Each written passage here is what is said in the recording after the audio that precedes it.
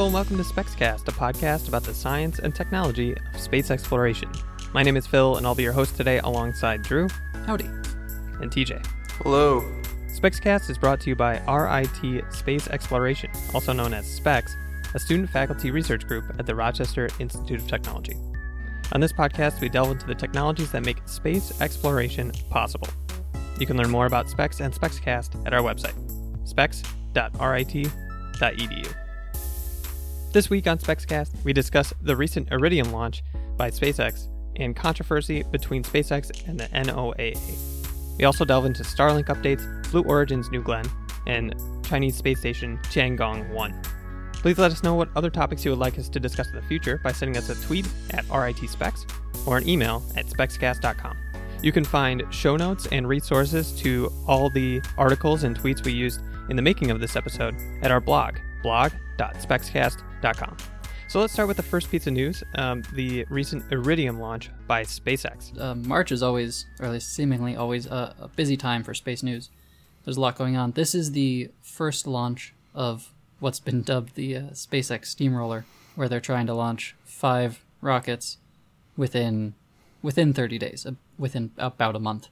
So it's a bit egregious to call this a controversy, but there was this issue where SpaceX during the live stream had to cut the feed. It wasn't sudden. They announced it before the start of the stream that they were only going to show separation. They weren't going to show any of the live stream from space, from the second stage, after the engine had started. And that was because of a restriction placed on them by NOAA, the National Oceanic and Atmospheric Administration. Yeah, and this comes down to licensing. I looked up the official statement from NOAA, and they said, now that launch companies are putting video cameras on Stage 2 rockets that reach an on-orbit status, all such launches will be held to the requirements of the law and its conditions, and that referring to the National and Commercial Space Program Act from, I think, back in the 90s or so. So, quoting here, SpaceX applied and received a license from NOAA that included conditions on their capability to live stream from space. Conditions on Earth imaging to protect national security are common to all licenses for launches with on-orbit capabilities. So some of the speculation that I have been reading before had been that this had been a law and had not been enforced, in particular on SpaceX. However, something might have changed recently that made the NOAA aware of SpaceX's live streaming of the Earth, particularly their 12-hour live stream of a car in space with the Earth prominently featured in the background. So this is the drama. So that's a speculative bit of drama. So we're not sure if SpaceX had a NOAA license for prior launches, but suddenly this has applied to them kind of out of the blue. But Phil, as you read from the statement, SpaceX applied and received for a license from NOAA, and the fact that they applied and received it makes me wonder, why then did they not show the rest of the stream? Why were they still under a restriction? But they've, in the past, we've seen streams from Dragon, and we've seen it from other second stages from previous launches. So it just looks like it's catching up now. NOAA is starting to enforce this policy. Yeah, but in the end, it doesn't really matter. They got the license. They can show the streams again, presumably. But yeah, I guess NOAA's kind of paying attention now. Another way to kind of look at the whole situation is from kind of a legal standpoint of how laws that are 20, 30 years old at this point are conflicting with current activities.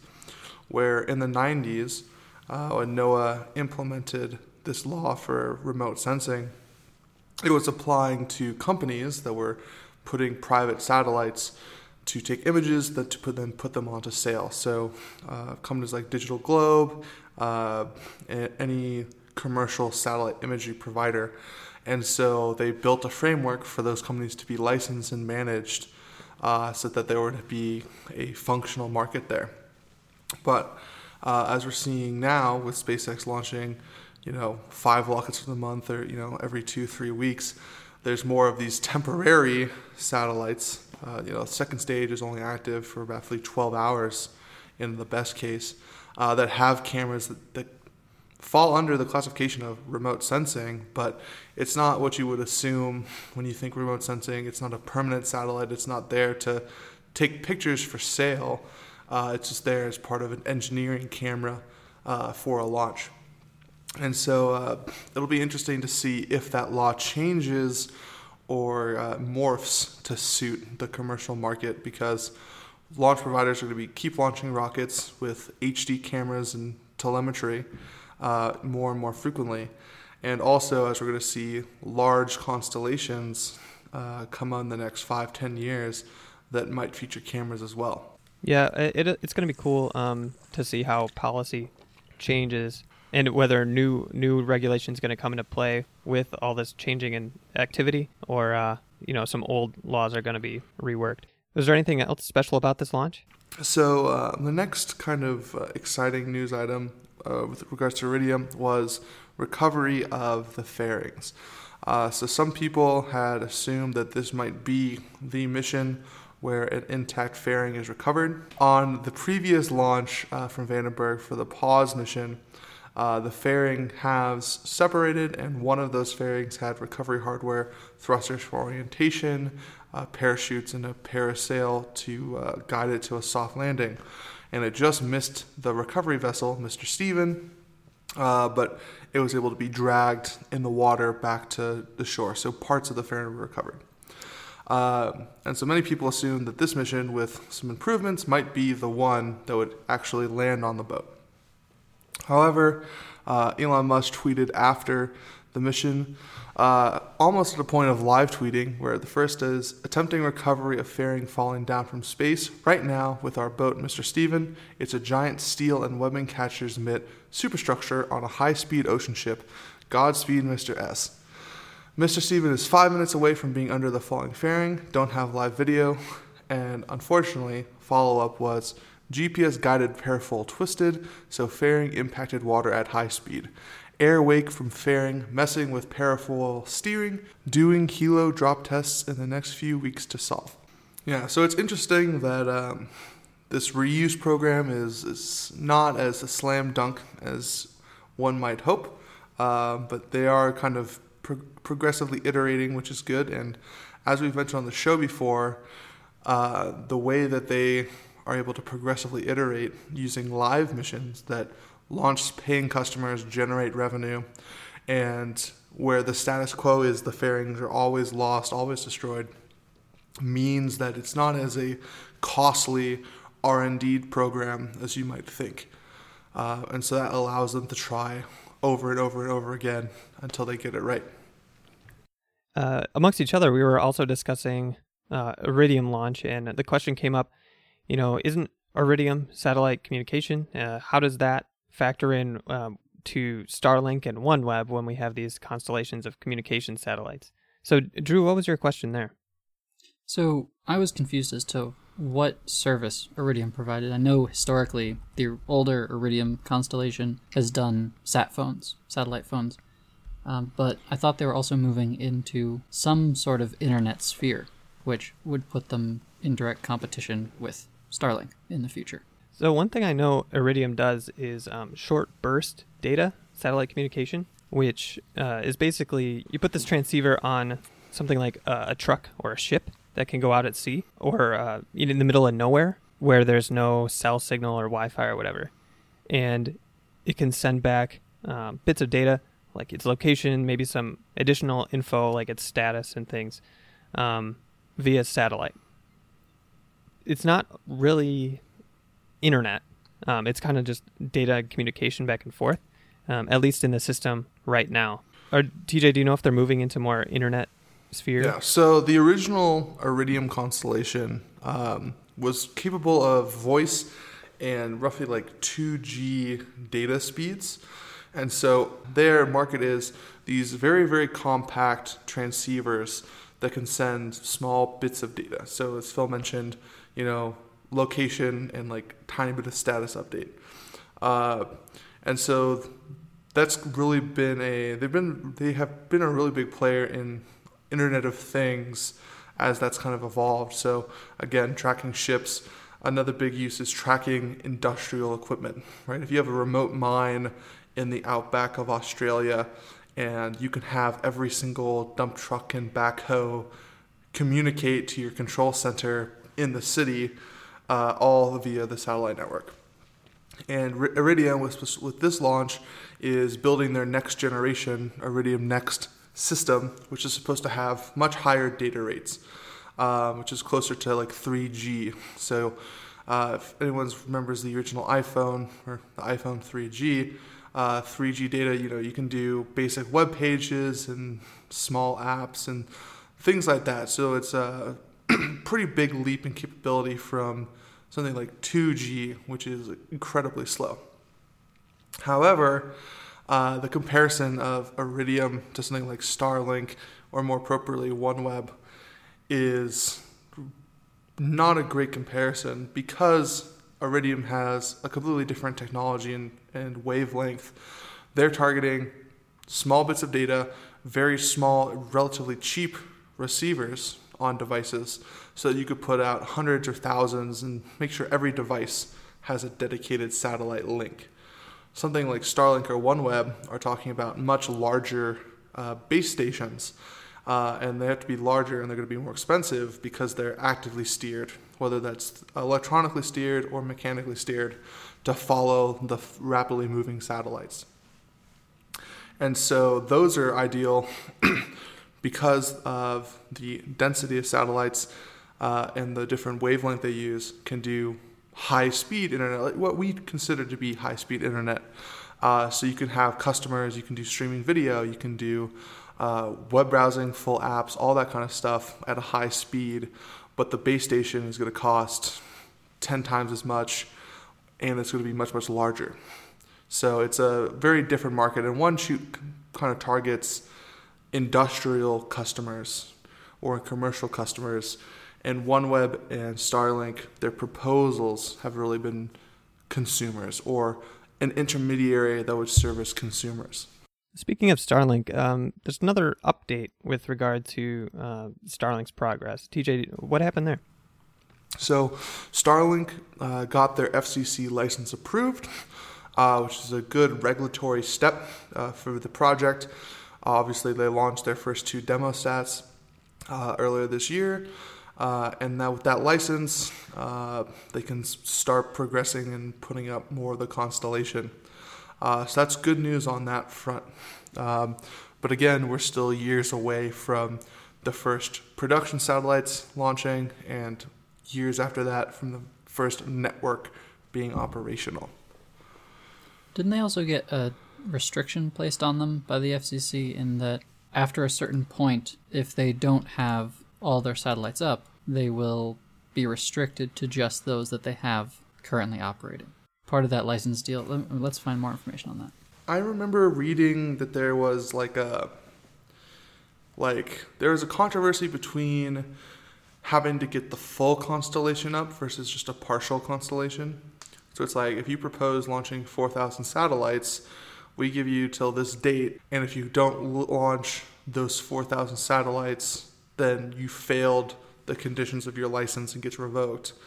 And OneWeb and SpaceX were arguing that's not fair / doesn't make sense, because if we launch 1,000 satellites or 2,000, we can have a available productive service, and then adding the full 4,000 means that the service is higher quality, more resilient, more available. And so they wanted that rule changed.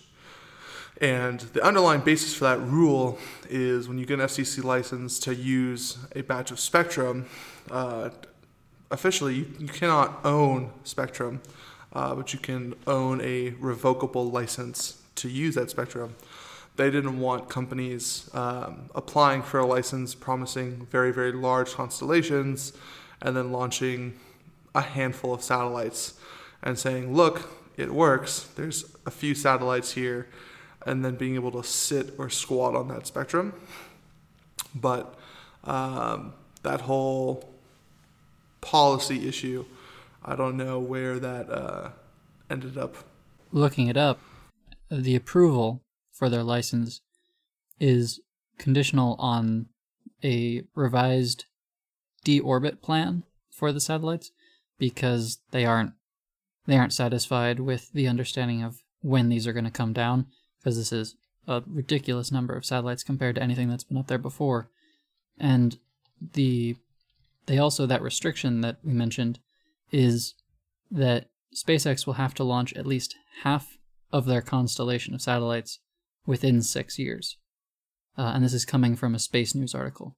So that if they don't have those half the satellites up within 6 years, then the authorization from the FCC freezes. And it's just going to be the number of satellites that they already have operational at that date. Excellent. Another telecommunications constellation news item is the Project Blackjack, which is a U.S. military project that's looking into how the Department of Defense can utilize commercial satellites to provide additional capability and additional resiliency to military communications. So, looking at the current market, a good percentage of satellites launched are military, U.S. or other countries' military satellites, and that is because having satellites for reconnaissance, so spy satellites, as well as communications and GPS, which is something we don't really think of as a military thing, but it's a U.S. military first system.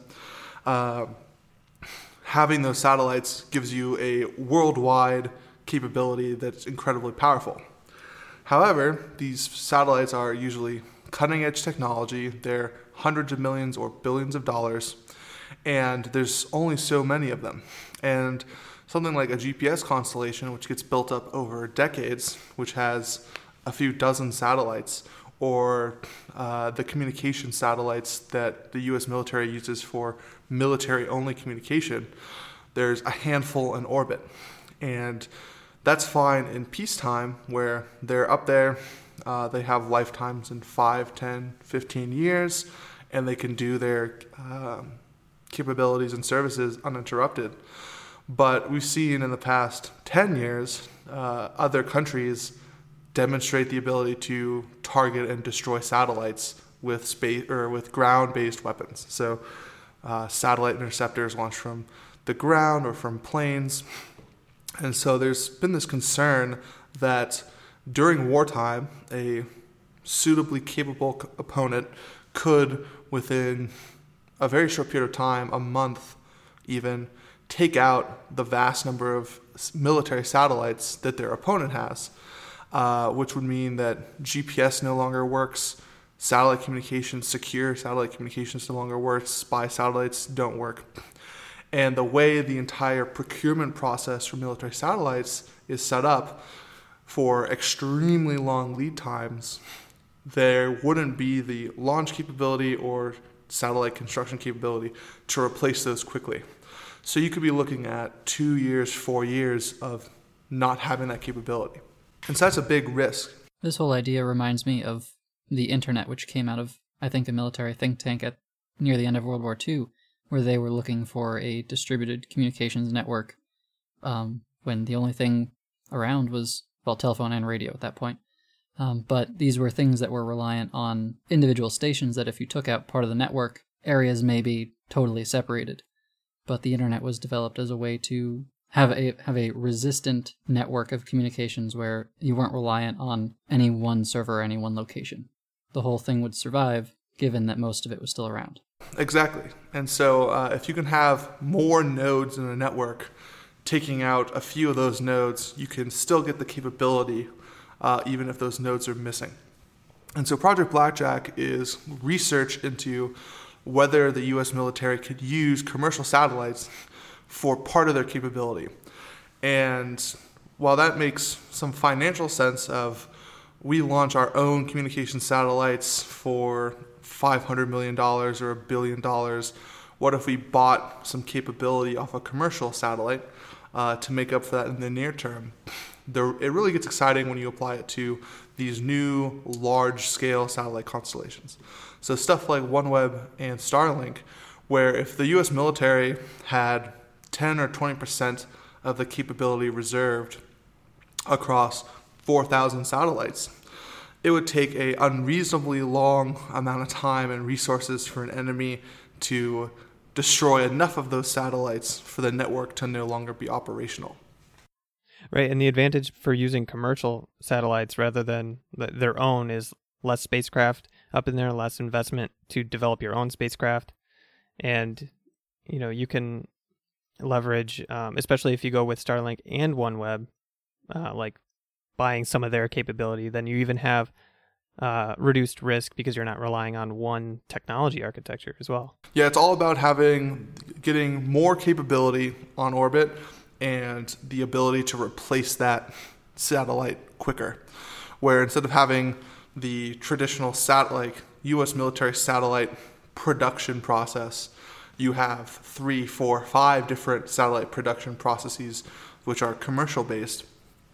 That means that hypothetically, if the Department of Defense can produce a satellite every 6 months, and let's use that as the standard, although that's not a great analogy, if you have 5 separate production lines, that means you can launch a new replacement satellite every month or so. And so that's kind of the underlying concept is increase the ability to replace these satellites, and by sharing capability with commercial partners for a much lower cost, you can get a large number of satellites. Because asking the Department of Defense to launch 4,000 satellites by itself is extremely expensive. And if the only reason to do that is to close the hypothetical gap of if we enter a war and someone starts targeting satellites, we have enough backup and reserve to be protected against that. But for 95% of the time when in peace, we just have extra capability we can't really use.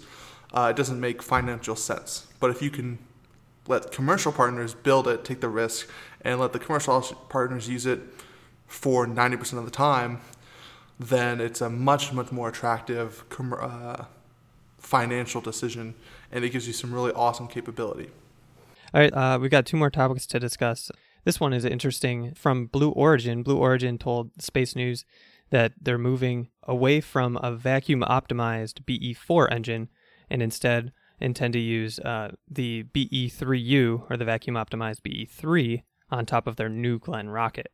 So BE-3 is Hydrolox, as opposed to the Methalox first stage for New Glenn, and it has also significantly less power than what a BE-4 would have. So I thought this was interesting.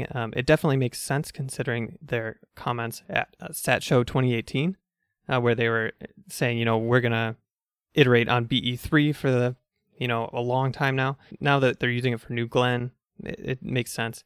The reason for this is that they say they've already developed for BE-3 a lot. They've already shown that it can work.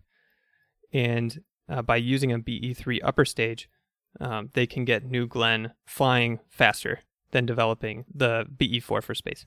I mean, what are some advantages and disadvantages to using the BE-3 on the upper stage? Obvious advantage is, they've already done most of the work to get it there, but a whole separate fuel for the upper stage and significantly less power. What does that mean for the rocket?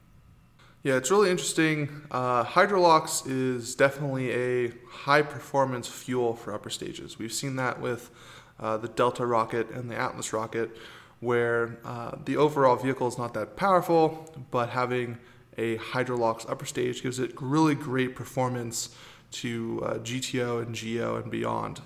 And that's because the ISP of hydrogen and oxygen is extremely high. You're looking at 450 seconds compared to something that's Kerolox based being 350 to 390 seconds, with seconds being a measurement of efficiency of a rocket engine.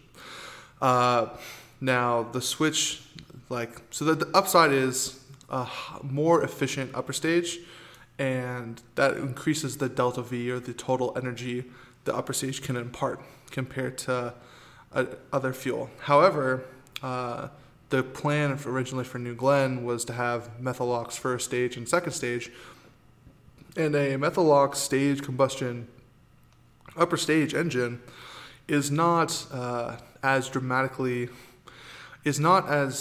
inefficient as Keralox would be. And so the performance jump is still significant. Companies fight for even 1 or 2 seconds of performance increases if they can get it. But it's not a huge jump as you might see from a Keralox or a Hydrazine upper stage to Hydrolox. The other issue that Phil mentioned is that the actual thrust of the upper stage is close to 1/5. BE4 has a thrust projected of 550,000 pounds. BE3 has a projected thrust of just 110,000 pounds. So that's a rather dramatic reduction in thrusts. Now, to be fair, with an upper stage, that thrust is actually not as big as an issue as it might seem, because at that point you're traveling perpendicular to Earth's gravity. You're trying to accelerate faster to enter an orbit. And so as long as you're able to supply all the delta V needed before you re-enter, then you're not actually losing anything by having a low thrust engine. And so you see that with Atlas Centaur, with the Centaur with a single upper stage engine configuration. It really has to work hard to accelerate into orbit before it falls back down. We saw an issue on a prior Atlas V mission, which is 2 years ago, where underperformance of the first stage meant that the second stage cut it very, very close to re-entering before putting the payload in orbit, even though it had enough fuel. It is a totally valid engineering choice to go with a lower thrust, more efficient upper stage engine. The real question that I have is, the original plan for New Glenn was a 2-stage all-Methalox rocket, and then a future variant with 3 stages, with the third stage being Hydrolox with the BE3. If they set the second stage to have a single BE3, that kind of puts a cap on how big the payloads can be and how much fuel they can have because of that thrust limit for the second stage. So it's just really interesting to see, are we going to see a upper stage V2 or V3 with more engines? Are we ever going to see a third stage New Glenn? It's just really interesting to see how that might progress over time. Reading this article from Space News, where I found out about this, Blue Origin cites the reasoning is so they only have to develop 2 types of engines, meaning the BE4 and the BE3U, rather than 3.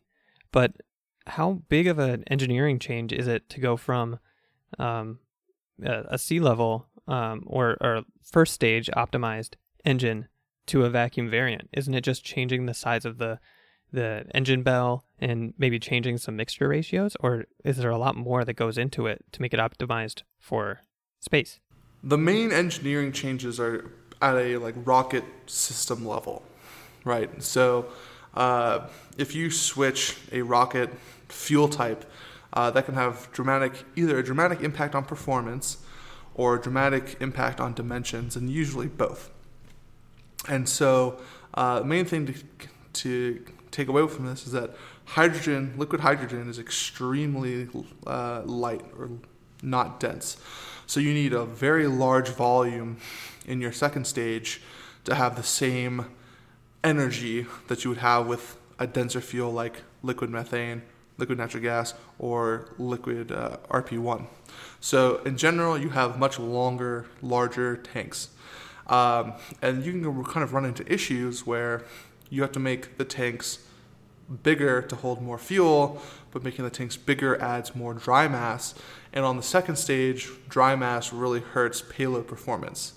And so that's why on Centaur you see balloon tanks doing everything they can to minimize the amount of dry mass in the second stage tanks and trying to maximize the mass fraction of get as much fuel in there as possible, minimize everything else. The other issue is just pad maintenance and pad design. When you have 2 propellant types, really 3, we have hydrogen, liquid oxygen, and liquid natural gas. You now need to have more plumbing on site. And liquid hydrogen is a hard substance to pump and keep encapsulated at those temperatures. It's a cryogenic propellant. So that's going to mean the pad's going to be more expensive, the handling procedure is going to be more complex, the plumbing on the launch tower is going to be harder, and all that kind of stuff. But didn't you say original plans for New Glenn had a Hydrolox upper third stage? So I wonder if they kind of said, why bother? If we're going to have eventually 2 different Hydrolox and Methalox anyway, let's just go with Hydrolox from the beginning. That's true. But with that plan, it was always assumed that the 2020 deadline for New Glenn was the 2-stage all-methane. And that means you can build the rocket, get all the operational kinks out of the system. Down the road, you can upgrade the pad to support a third fuel type. So Phil, you suggested this might be a move to get New Glenn done faster. I don't think it'll impact the schedule enough for it to be faster. We might see it take the same time, and if there's any issues dealing with hydrogen on the ground, it might take longer. However, New Shepard is a full Hydrolox vehicle. They have plenty of experience dealing with Hydrolox, so I don't think that will be an issue. All right, let's move on to the last topic. China's first space station, Tiangong-1, Chinese Space Agency lost contact with it and control over it a couple of years ago. Since then, they've launched their second iteration, Tiangong-2, which has been working fine. But now, Tiangong-1 is going to re-enter the atmosphere and be destroyed. In the past, we've seen this type of thing happen before, things like Mir and Skylab, where an entire space station comes through the atmosphere. And it's kind of scary, in my opinion, because this thing is pretty big. It's about the size of a school bus. And as we know, like the bigger things falling through the atmosphere, depending on how much time and how fast they're going, may not burn up all the way. So scientists and astronomers and the general public really have been following this defunct space station, trying to predict where it's going. And there's a lot of uncertainty. It's tumbling, so there's a lot of variables that impact how much drag it sees. So, Drew, you were looking up predictions for when and where it would come to the Earth. What's our time frame? When is it going to crash? Well, right now, the most recent prediction that's out there is that it's going to re-enter around midnight on April 1st UTC time. So in most of the US, it'll be the evening of April 1st. That's this coming April Fool's Day and Easter Sunday. But currently the error bars on those predictions are still at plus or minus 7 hours. So we aren't sure exactly what day it's going to be, but it should be this upcoming weekend that it re-enters. By the time this episode airs, it'll probably have already happened. It's likely to come down over the Pacific Ocean, which is great because there's not a lot out there. Yeah, that plus or minus 7 hours means that it could come down pretty much anywhere. But the Chinese Space Agency's initial estimate was, well, not so much of an estimate as a pretty broad guess, or a pretty broad range of area where it could come down was between 43 degrees north latitude and 43 degrees south latitude, which is, most of the populated Earth. Regardless of, where the population centers are, it's really unlikely that anything is going to hit anyone. Because although this thing is, as Phil said, is like the size of a bus, it's about 8,500 kilograms at launch. Most of it will burn up, and that doesn't is most likely going to land in an area that isn't populated. Most of the Earth's surface isn't populated. So I don't think anyone has any cause to worry. That brings the question, why is it so hard to predict? If we know its dimensions, we know how big it is. I've seen videos of it being imaged with radar telescopes. We know how it's tumbling. Scientists have characterized Earth's atmosphere pretty well. Why are these error bars so big? Yeah, so there's a few reasons why we can't get an accurate prediction even 24 hours before the event. And that comes down to the atmosphere and the general mass and shape or the cross-sectional area. So there's two things that come into kind of orbital drag. We have a space station with very large solar arrays, so it's got a very large area. And as Phil, as you mentioned, it's tumbling. So the cross-sectional area at any point in time is changing, and as it tumbles and hits more air, the rotation rate changes as well. And so it's really hard to model that and that interaction over long periods of time. For the other reason, the density of the atmosphere is actually changing relatively constantly and can change to a very large degree. And that's attributed to changes in solar flux. So depending on how the activity of the sun changes over time, which is still very hard for us to predict, the density or height of the atmosphere changes. And so as the atmosphere heats up, the height or the atmosphere rises, and the amount of air molecules at orbital altitude increases, which increases drag. And so when we were talking about predicting this a month ago, it was, here's a week or 2 week window, because we have no idea how the density of the atmosphere might change in that time. And a lot of these are exponential effects. And that goes to one of the paradoxes of orbital mechanics, where if you're in orbit and you slow yourself down or reduce your kinetic energy, you actually go faster. And that's because to maintain orbit, you have to be going at a certain velocity at a certain altitude. And you have energy in your potential energy of height and your kinetic energy. And so when you slow down, whether it's with reaction thrusters or solar pressure or atmospheric drag, you're reducing your kinetic energy, and that changes your orbit. And so over time, you'll actually lose altitude, which means you have to be going faster. And so it's a really interesting kind of input-output scenario where you try to remove velocity, but you're actually removing total energy and your velocity increases. And as your velocity increases, you hit more air, which causes a greater drag force, which causes you to slow down, which causes you to lose altitude, which causes you to hit more and more air. And so if you've been looking at the graph of orbital height for Tiangong 1, you can see during its life a very gradual descent, and then they would reboost it, gradual descent, reboost.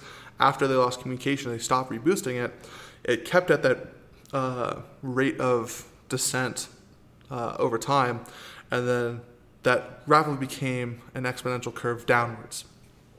And so trying to figure out exactly where that exponential curve hits zero or hits an altitude where it becomes a re-entering object and not an orbital object is very, very difficult. So this isn't the first time a space station has re-entered the atmosphere and hit the Earth. Two notable space stations were Skylab and Mir. So Skylab was the first United States space station. It was a dry workshop where they basically modified the third stage of a Saturn V to be an orbital laboratory, launched that on top of a Saturn V, the last launch of a Saturn V, and then serviced that with Apollo modules launched on Saturn 1Bs. So Skylab, once they decommissioned it, once they ran out of consumables and America basically abandoned it on orbit, they didn't have any way to control the station.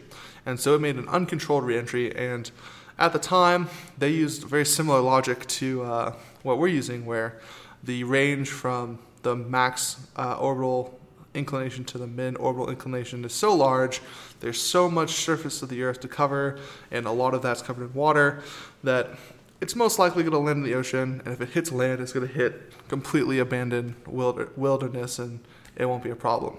However, it actually re-entered on July 11th, 1979, and landed near Perth, Australia. And actually, parts of it crashed in Esperance, Australia. And there's actually a museum that you can go visit that you can see parts of Skylab that survived re-entering from space. Most notably, the pressurized bottles that are used to hold gas at high pressure. And those are built to withstand extreme internal pressure, and so they're actually rugged enough to survive re-entry. We've seen SpaceX pressurized bottles land in the ocean and wash up on shore. We've seen them, in general, talking about spacecraft, these are the strongest, most robust components that tend to make it down. So you can actually visit Esperance, Australia. They have the oxygen tank from Skylab on display, as well as a lot of other components. Fortunately, no one was hurt. Fun fact, the Australian government actually ticketed the U.S. government for littering. Yeah, they sent a $400 litter fine, and a radio station in California actually sent a oversized check paying for it. Because at the time, this was actually like a big cultural event. We haven't seen a lot of talk about Tiangong-1, but Skylab was a very popular U.S. space mission, so a lot of people knew about it. And the re-entry, because it was going to be uncontrolled, is where's it going to land? Is it going to land on your house? Is it going to land in the ocean? There was a lot of not mania or fear, but it was something that a lot of people were talking about at the time, which is something that's really interesting. It doesn't apply here, but there's concern about things surviving re-entry when there's anything radioactive involved, because there was a Russian satellite where its reactor wasn't successfully jettisoned before re-entry. It wasn't safely separated, so it re-entered with that and broke apart, scattering enriched uranium all over northern Canada. So it can be a problem when things survive re-entry, but in this case, that won't be a problem that we have to deal with. Yeah. Now, on the other side of space station reentries is Mir. Now, Mir was the Russian space station, kind of a precursor to the International Space Station. So Mir, unlike Skylab, had a controlled reentry, and so they aimed it for a point called Point Nemo, which is supposedly the most remote point on Earth, where it's the farthest from any permanently inhabited settlements by humans, and that's in the South Pacific. And so they use Progress spacecraft, which are autonomous Soyuz-derived spacecraft, to perform the deorbit burns. It re-entered on March 23rd, 2001, and there's a really nice orbital track, or re-entry track, where it started from the southern tip of Japan down past a lot of the Southeast Asia, and then finally re-entering and hitting the ocean. And so in that case, where you have control of the system, you can deorbit, give a nice light show to the people along the path, but cause basically zero harm to people or wildlife. You know, it might be pronounced Nemo. I guess it doesn't matter. We'll just call it Nemo. We'll call it Nemo. Finding Nemo. I don't remember my Latin well enough. All right, thanks for listening. If you like this episode, subscribe to future episodes and tell your friends. You can check out our backlog of content, including interviews with key space personas like Tory Bruno, Chris Hadfield, and NASA scientists, as well as our reactions to recent events in the space industry. Let us know what you think of the show. Leave us a review on iTunes or your podcast service of choice, or reach out to us via Twitter at RITSpecs or email at specscast@gmail.com. If you're interested in some of the stories we talked about today, check out our blog, blog.specscast.com, where we have links to all the news articles, tweets, and additional resources that we used in the making of this show. We'll be back next week with another discussion on space, exploration, science, and technology. The views and opinions expressed in this podcast do not represent the views and opinions of the host's employers. Our theme song is by Nelson Scott.